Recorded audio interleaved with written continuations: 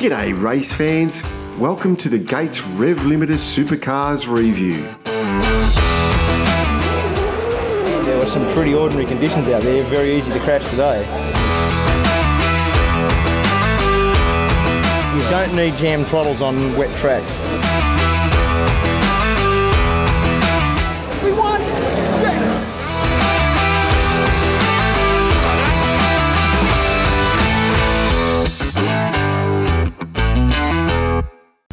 Okay, well, it's 2022, the start of a new year. First race has been run and won. I'm Neville Wilkinson, and as always, I'm joined by Andrew Clark. How you going, Clarky? Oh, Nev, I'm good. I'm at the racetrack, which is a great thing because we didn't get to you much in the last 2 years, and it is the start of a new season, which you always love. It's a great way to go. So, how'd you find it? First round? Well, it was Sydney Motorsport Park, so that was a bit of a dampener. That's a punt based on the amount of rain we were expecting. But yeah, it was good. I mean, we saw some of the same things. We saw some of the new things. We saw a few changes, and we saw it up and down. And at the end of it, we got a good race. Okay, well, I'm going to go into some news headlines, let people know what's coming up in the second part of the show, and then we'll get on with some race recaps. So, see you on the other side.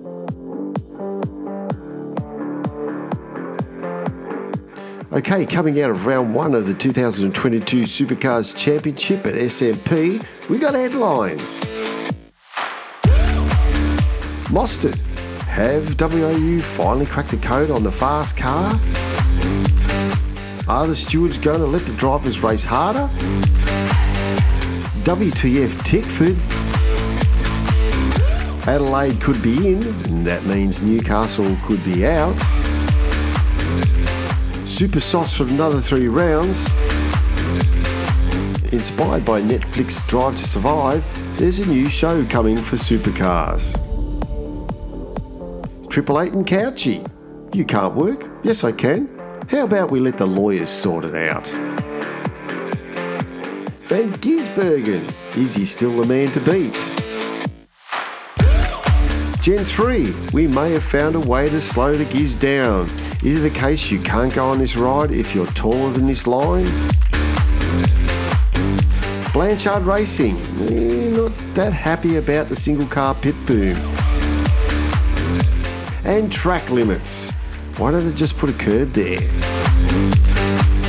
This and more coming up on the Gates Rev Limiter Supercar Review.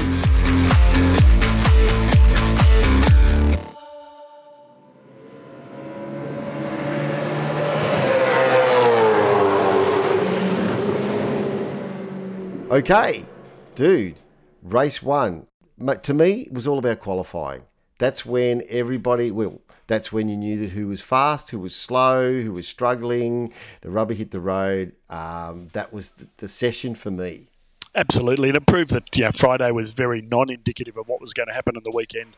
And we know Anton De Pasquale had a cracking car here last year. At 4 rounds in the month of Sydney, the pole positions that he racked up, he's the pole champion, etc. And of course, he dominated qualifying, and he just put space between him and Van Gisbergen, and they had a heap of space between them and everybody else. So they're our 2 qualifying champs for the year. Okay, the top 10 for qualifying? Yeah, well, we got that. The shootout was won by De Pasquale, as we just said, followed by Van Gisbergen. Tim Slade did a cracking effort to come up in 3rd. Andre Heimgartner, also impressive. Will Brown, Will Davis, and Brodie Kostecki, Chaz Mostert, Dave Reynolds in the Penrite Mustang, which was pretty impressive as well, and Brock Feeney, significantly in his first main game outing as a qualifier into the top 10 shootout. Okay, the lights go out. Well, do the lights go out? Do they go green? What do they go red? What? But the lights go out. Yes. What happened? Well, we got a fairly processional race in many ways. I mean, people just walked off the line and off we went. And then we had people doing this and people doing that. So we had the 2 different strategies, really. So there was the 3-stop strategy versus the 2-stop strategy. And that's really all that mattered in this whole race. And what blew me away, Nev, was that Van Gisbergen did the 3-stop strategy. So he stopped for an extra 37 seconds stationary in pit lane, and he won the race by 20 seconds. That's a domination that we haven't seen in quite a while. Well, I've got a snippet from the press conference. Let's go to the videotape. Let's hear from Shane. Some pretty good confidence with Andrew, and how has the day been working with the new engineer? Yeah, it's been pretty awesome, and after the race, he was angry and said he didn't do a good job. I'm like, mate, you've won by 20 seconds. What's the problem? So he'll fit in well here. He's pretty, he's very self-critical and analytical of himself. So it's a really good thing. Humorous, which is a very rare occurrence. But I mean, the reality is that he was grounded, you know, and he loved the fact that his new engineer, which is Andrew Edwards, who has come over from Brad Jones Racing, is so competitive that he wanted to just do better than he did. But as he said, you know, dominated. How could you complain? Well, okay, so the race, it was kind of a bit boring. I found it a little bit confusing. It was just kind of like, what the hell is going on? There was strategies going everywhere in the race, but other than that, it kind of was a little snooze festy. Yeah, it was really hard to follow what was going on, and it made it hard up at Sydney Motorsport Park because we didn't have the right sort of equipment for us to be able to follow it. So, you know, we were a bit at sea in terms of understanding the race strategies and where everybody was. So I imagine everybody at home was as well, you know, and we just didn't know. At one stage it was like, oh, you know, Van Gisbergen's in control here. And then he took a pit stop and you thought, well, that's a very early pit stop. And then, of course, he was doing the three-stopper, which we weren't quite on top of at the time. And then when he came back, it was just there. But, yeah, you're right. It was a bit of a snooze fest. We were sitting there waiting for this rainstorm to hit, you know, because it's been raining up in Sydney like you wouldn't believe. And we just thought it was going to dump on us. Of course, 5 minutes after the race, what happened? It dumped like we've never seen before. But after the race. After the race, yeah. I smelled like a wet dog by the time I got to the car. Going back to Van Gisbergen, I was wondering what's going on here. Have they made the right decision? I was doubting their tactics myself. Yeah, it was a curious one. I mean, people weren't expecting a three-stopper as the bottom line. So, you know, to roll the dice, and it was really because they didn't think they could get in front of Di Pasquale easily on the track. So they decided to take a bit of a strategy gamble. And clearly, you know, smart people come up with smart ideas on the run, and it worked. So the results? Yeah, we had Van Gisbergen, as I said, 19.5 seconds out in front of Anton Di Pasquale, who led home Chaz Mostert for the podium. So they're the ones we got at the press conference, and it's always good to have Chaz there because he amuses us all. Then we had Will Davison, followed by Brodie Kostecki, Nick Percat, Will Brown, Tim Slade, Brock Feeney, and then James Courtney. I just had to remember who car number 5 was for a second. Okay, some notable things out of the race. Heimgartner had a great debut for BJR, but a hole in the fuel tank ruined it all. But he qualified well and set the fastest lap of the race. Yeah, and he was going to finish in the top 10 easy. Like, he was comfortably in there. And then he ended up on the reserve tank on the second last lap, and then he had to pit. Okay, and the other thing is there's some debuts and some changes, how they stacked up. Well, Percat at WAU, he finished 6th, which is good. Feeney, 888, finished 9th, which is actually kind of better than what I thought. Bryce Fullwood, he finished 12th for BJR, solid. Jack LeBrock, he finished 13th. Todd Hazelwood finished 15th for Matt Stone Racing. Not too bad. Andre Heimgartner finished 14th. Jake Kostecki finished 19th. And Thomas Randall finished 20th for Tickford. We'll see how that goes on further. I'm expecting Thomas to do better than 20th. Premier, a lot of work to do. Pither, 23rd. Jacobson, 28th. And the last person really to debut for a new team, Holdsworth, and he finished 21st. I would have expected a little bit better out of that too. Yeah. Maybe he's got some building to do. Well, it's a big drop, isn't it, from winning Bathurst to coming out in your next race down the bottom of the field. But yeah, clearly Grove Racing's got a bit of work to do in terms of getting it all right. I mean, the old Kelly Grove Racing, which was the old Kelly team, so they've got a bit of work to do to get that team right. And yeah, they're going to get there. I mean, they showed some promise. I mean, there was some speed at times. They just didn't show it consistently, and certainly not across both cars. The last bit I wanted to touch on, and that would be Team 18. Power steering issues again. Oh, I know, and you sit there and you watch Scott Pye with this smoking car with the power steering and you're thinking, this is Bathurst all over again. And worse still was that when it popped off, he car straightened up and he ran into James Courtney. So it's not like you got away scot-free anyway, so you got a bit of a bump in there. But having a chat to Charlie this morning, which you can hear in a second, it had nothing to do with the problems from last year. Charlie, power steering for Scott Pye again? I mean, it must be frustrating. Yeah, it is a bit frustrating. It's actually a completely unrelated problem that we had at Bathurst and at Winton. We solved that problem It was a little minor gremlin that caused all that drama. Anyway, fixed all that and it was good. And then this is a completely separate problem, completely different, nothing to do with the guys. It was just an old hose that somehow slipped through the system. And that's what it looks like at the moment. Anyway, fingers crossed it's all done and dusted and we can move on and get a good result for the team this week. Yeah, so it was good to hear Charlie a little bit upbeat about it. I thought he'd be slashing his wrists after another power steering failure, but no, he was there, ready to go for the next week. Okay, race 1, run and won. Race 2, qualifying, bit different. Was very different, wasn't it? The Tickford guys had some speed, and we also had a little bit of dampness on the track. So it turned out to be who was on the track at the last minute was going to get the good times inboard. The funny thing, or not the funny thing, but probably the biggest story out of it was Shane Van Gisbergen popping over the curbs, getting a curb strike and losing his best lap, which was going to be the last one. Didn't get a chance to go again. 21st on the grid for Shane Van Gisbergen. So, ouch. So there's some hope for everybody else, isn't there? But so the top 10 shootout was quite different to the day before, which was good to see. So made us amused and gave us something interesting to look at. And the top 10 on the grid? Well, Brodie Kostecki on pole for the first time ever, which is an amazing achievement. Very nice. So, but on the back of Will Brown doing the same thing last year at the same track. So clearly that's a good car for this track. Anyway, but he knocked off Anton De Pasquale and Cameron Waters in a great bounce back to a bit of form there. So finishing third in the shootout. Brock Feeney, very impressive in fourth, from Will Davison, Mark Winterbottom, Chaz Mostert, James Courtney, Bryce Forward, and then finally Todd Hazelwood, who went off the track and did not record a time during the shootout. Okay, so there's your top 10.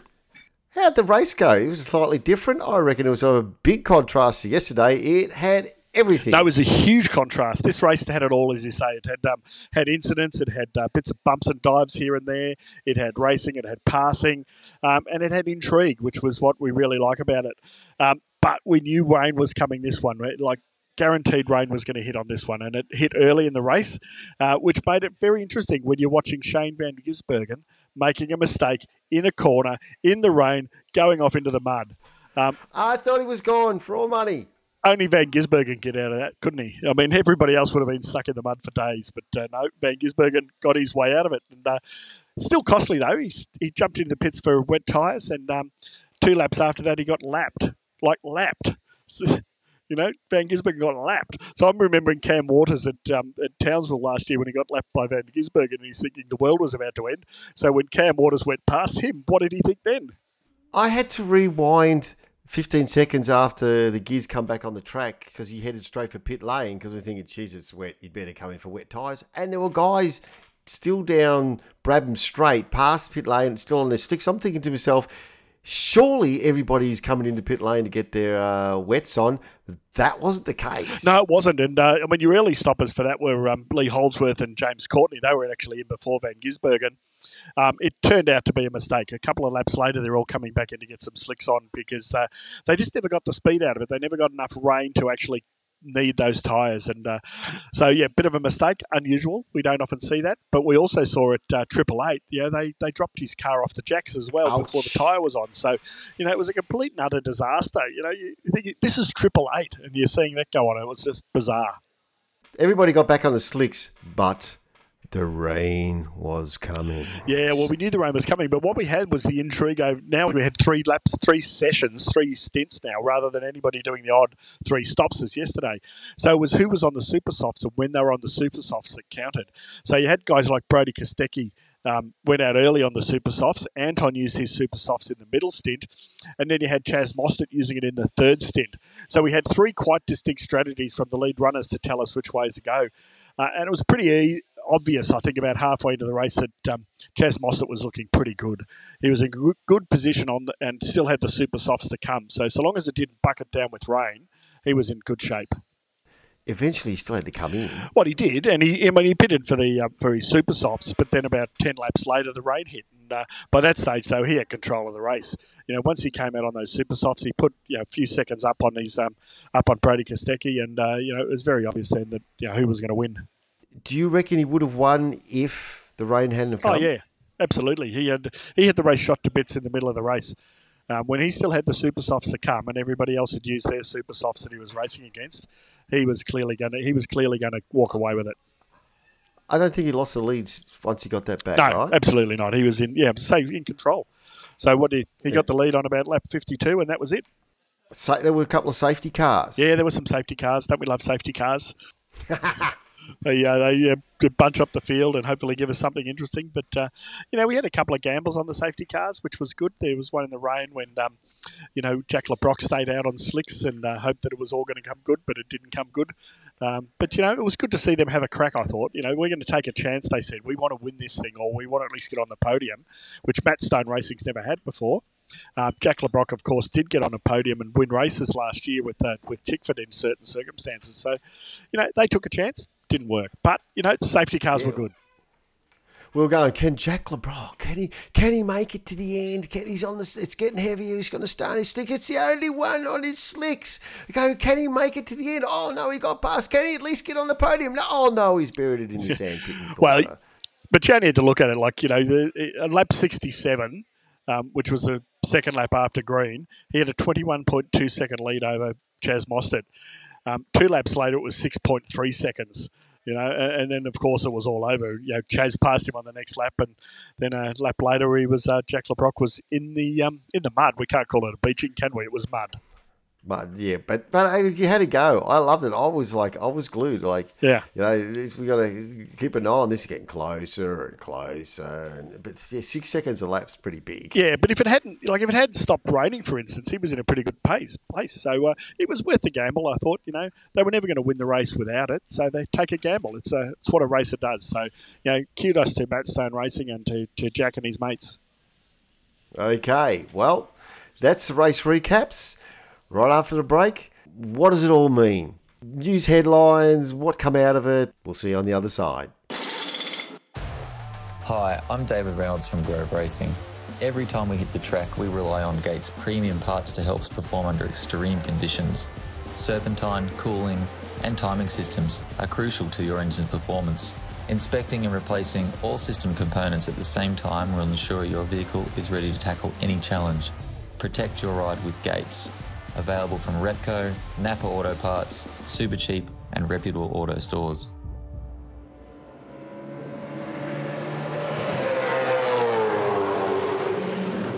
Welcome back, everybody. It's the news of what happened. First of all, Mostert, or more likely, WAU. They've cracked the code for a fast race car, especially at Eastern Creek. I thought this was their hoodoo track. Yeah, and that's why it's so impressive. When you've got a hoodoo track and you break that hoodoo, something special's coming. I mean, their dominance at Bathurst last year said they had a fast car. To back it up today, or the Sunday race at that sort of speed again, I think they're looking pretty good. But to me, what excites me about it is having Nick Percat in that team. They've got a really top quality driver in the second car who's going to be able to give them a little bit back off in terms of setup and all of that sort of advice as well. So I'm expecting a really big year from Walkinshaw Andretti United, and I think that Chaz Mostert is in this championship right up to his neck. Well, I think the rest of us are expecting a big year from WAU considering that result. Moving on, the stewards may be going to let the drivers race a little bit harder, and I'll qualify this. There's been a few unexplained incidents.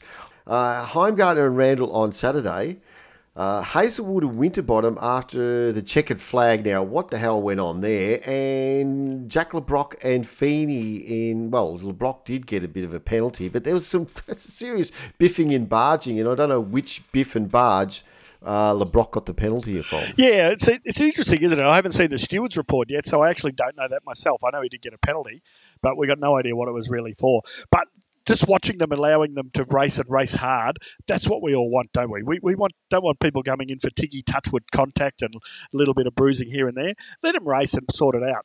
Of course, the one that's the most curious of all is the Hazelwood Frosty Winterbottom after the checkered flag. I mean, any time when people go spearing off the track at 240 kilometres per hour and in the rain after a race, you've got to ask a few questions. So Frosty was a bit grumpy.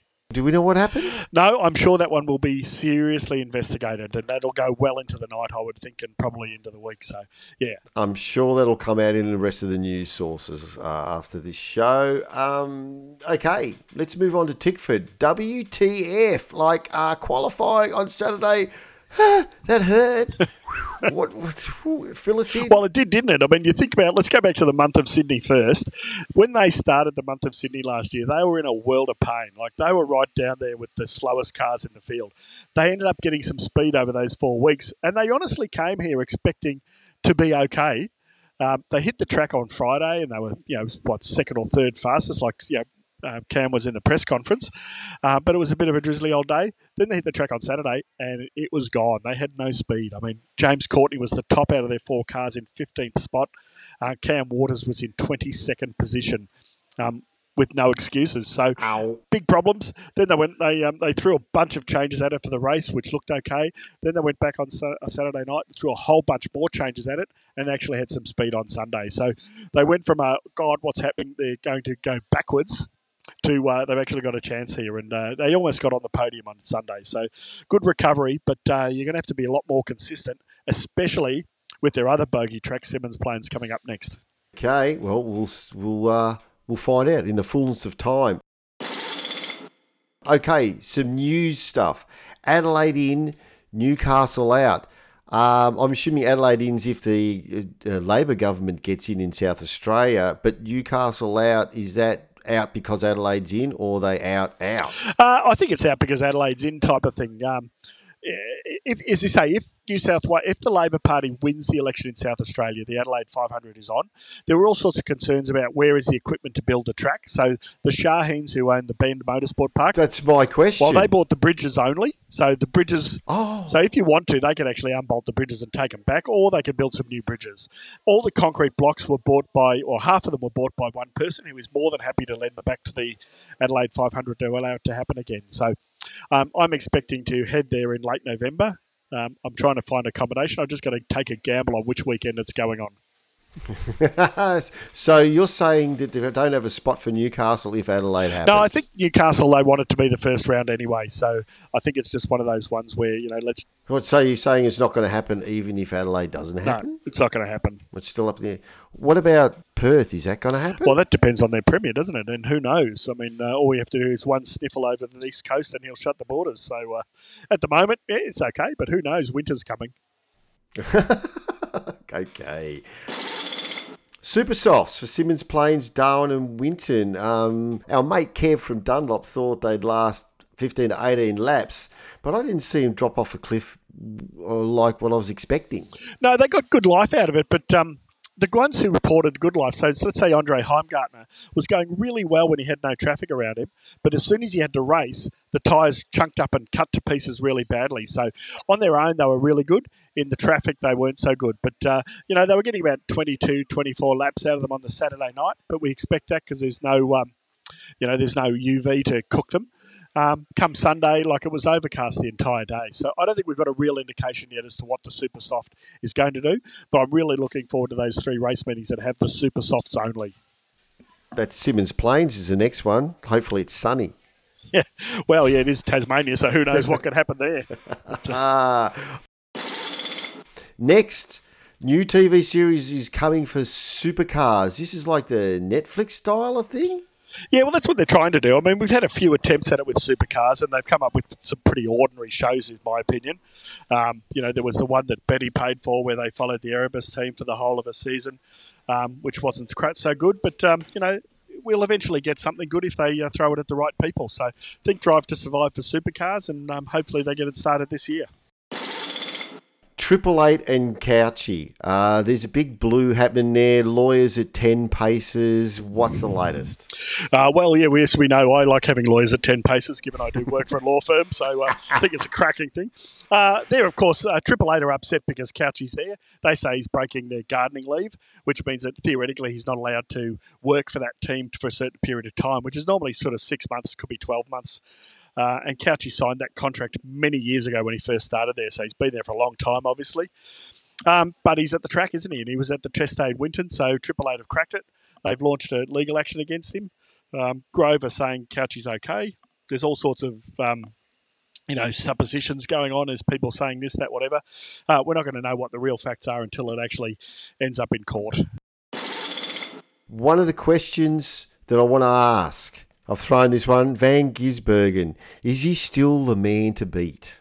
Oh, I think he is absolutely the man to beat. We saw on Saturday how good he is, and then we saw on Sunday after going from a lap down to finish in sixth spot. I mean, that was an amazing effort, an amazing drive after what he said was a pretty ordinary first 20 laps in the race. But we know that team's got everything. It's got the right engineers. It's got some really clever heads, from Jeremy Moore, etc., downwards. And I don't think they missed not having Roland Dane there. So I think the transition to Jess Dane and Jamie Whincup worked quite well. Gen 3, we think they may have inadvertently found a way to slow Shane down. What's that all about? Well, I don't know if you've ever seen one of the new Camaros, Nev, but Yep. the door opening's pretty small. So apparently he's finding it very hard to get in and out of with the low roof line. So is he cramped in the seat or is he cramped getting out of the thing? Well, apparently he's cramped in the seat as well, as are a lot of the drivers doing the testing. They're finding it quite uncomfortable. So that's something they're going to sort out, and they'll get to sort that part out, but they're not going to be able to change the door opening. I mean, the door opening is the door opening and the roll cage is the roll cage. So the cramped in the seat means what? Is he too tall? Is he too high? Or his knees are up around his chest? What's going on? Well, I don't know exactly what's inside, but everybody's reporting the same thing about being cramped, because if you look at our supercar drivers, a lot of them are quite tall. And they're all struggling with it. So they'll just do something. They'll move the seats around in the car and get it to somewhere else so that it looks a little bit better, and hopefully a little less cramped for when they're racing. So they've got plenty of time to sort that one out. The trip guys organising the cars are quite confident they can fix that. But as I say, the door is the problem, and that won't be fixed. Blanchard Racing, they're silently not happy. Well, actually, your notes say they're downright shitty. Why are they shitty? Well, it's one of those ones where there's bonuses and negatives to where they are. So they're down the top end or the bottom end of pit lane, whichever way you're looking. Is this their pit position? Yes, it is their pit position, yes. So they're the first team as you come into pit lane, and they're sitting there on their own, which is not such a bad thing in one way, because it means you never have to share your boom with anybody. So you've got complete control over your own pit strategy, but then the downside is that you've actually got to bring more people to the track than they were bringing before. So it's put a push on their bottom line. But it also means they've got a little bit more inexperience going on as well. So you saw one of the pit stops was a bit troubled this week, and that's all related to it. So they kind of want it, but they don't want it. They'd rather have had that third Matt Stone racing car running and sharing the boom with them.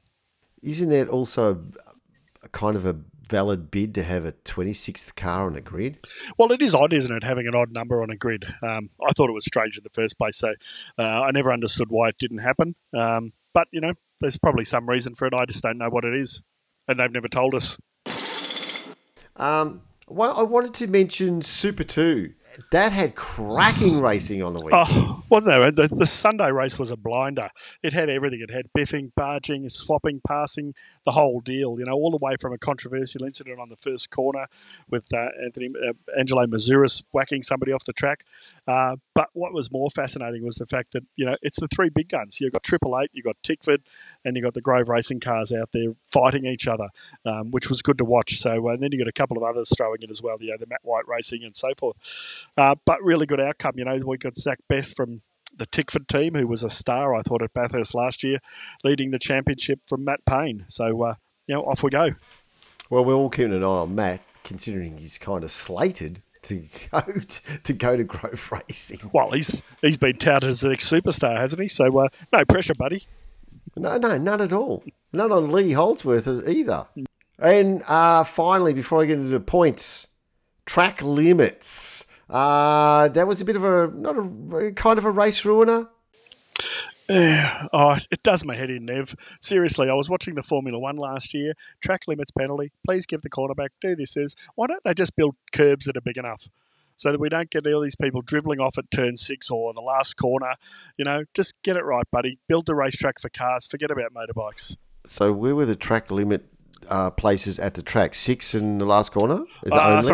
Sorry, turn 5 and the last corner, yeah. 5 and the last corner, rightio. But that's where they went out wide. A lot of them went out wide. Maybe they can't put a curb there. No, they can put a curb there. They've just made it nice for the motorbikes. So motorbike racing don't want curbs because when they fall off, the curb sends them airborne. It hurts. Yeah, so when they're airborne, anything can happen. So they don't put them in.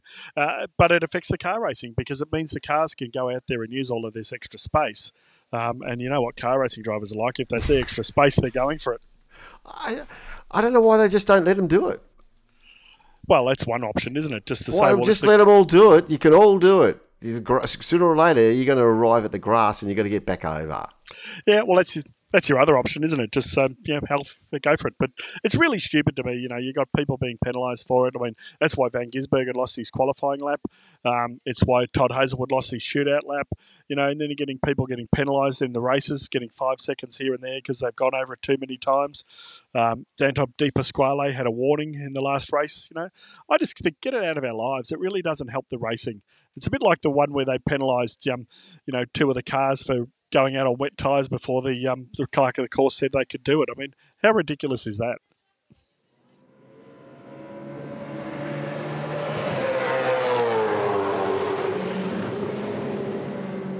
Okay, I'm going through the points, fella. Okay. Top of the table, Chaz Mostert on 279 points. In second, Anton De Pasquale minus 12 points down. Next is Shane Van Gisbergen on minus 27 points. Brodie Kostecki follows on negative 30 points. In fifth place is Will Davison, 63 points off the leader. Cameron Waters, 87 points off. Will Brown in 7th with 93 points down. Andre Heimgartner minus 108. Tim Slade in 9th, 111 points. And rounding out the top 10, Brock Feeney, 123 points off the leader. Not a bad debut, is it?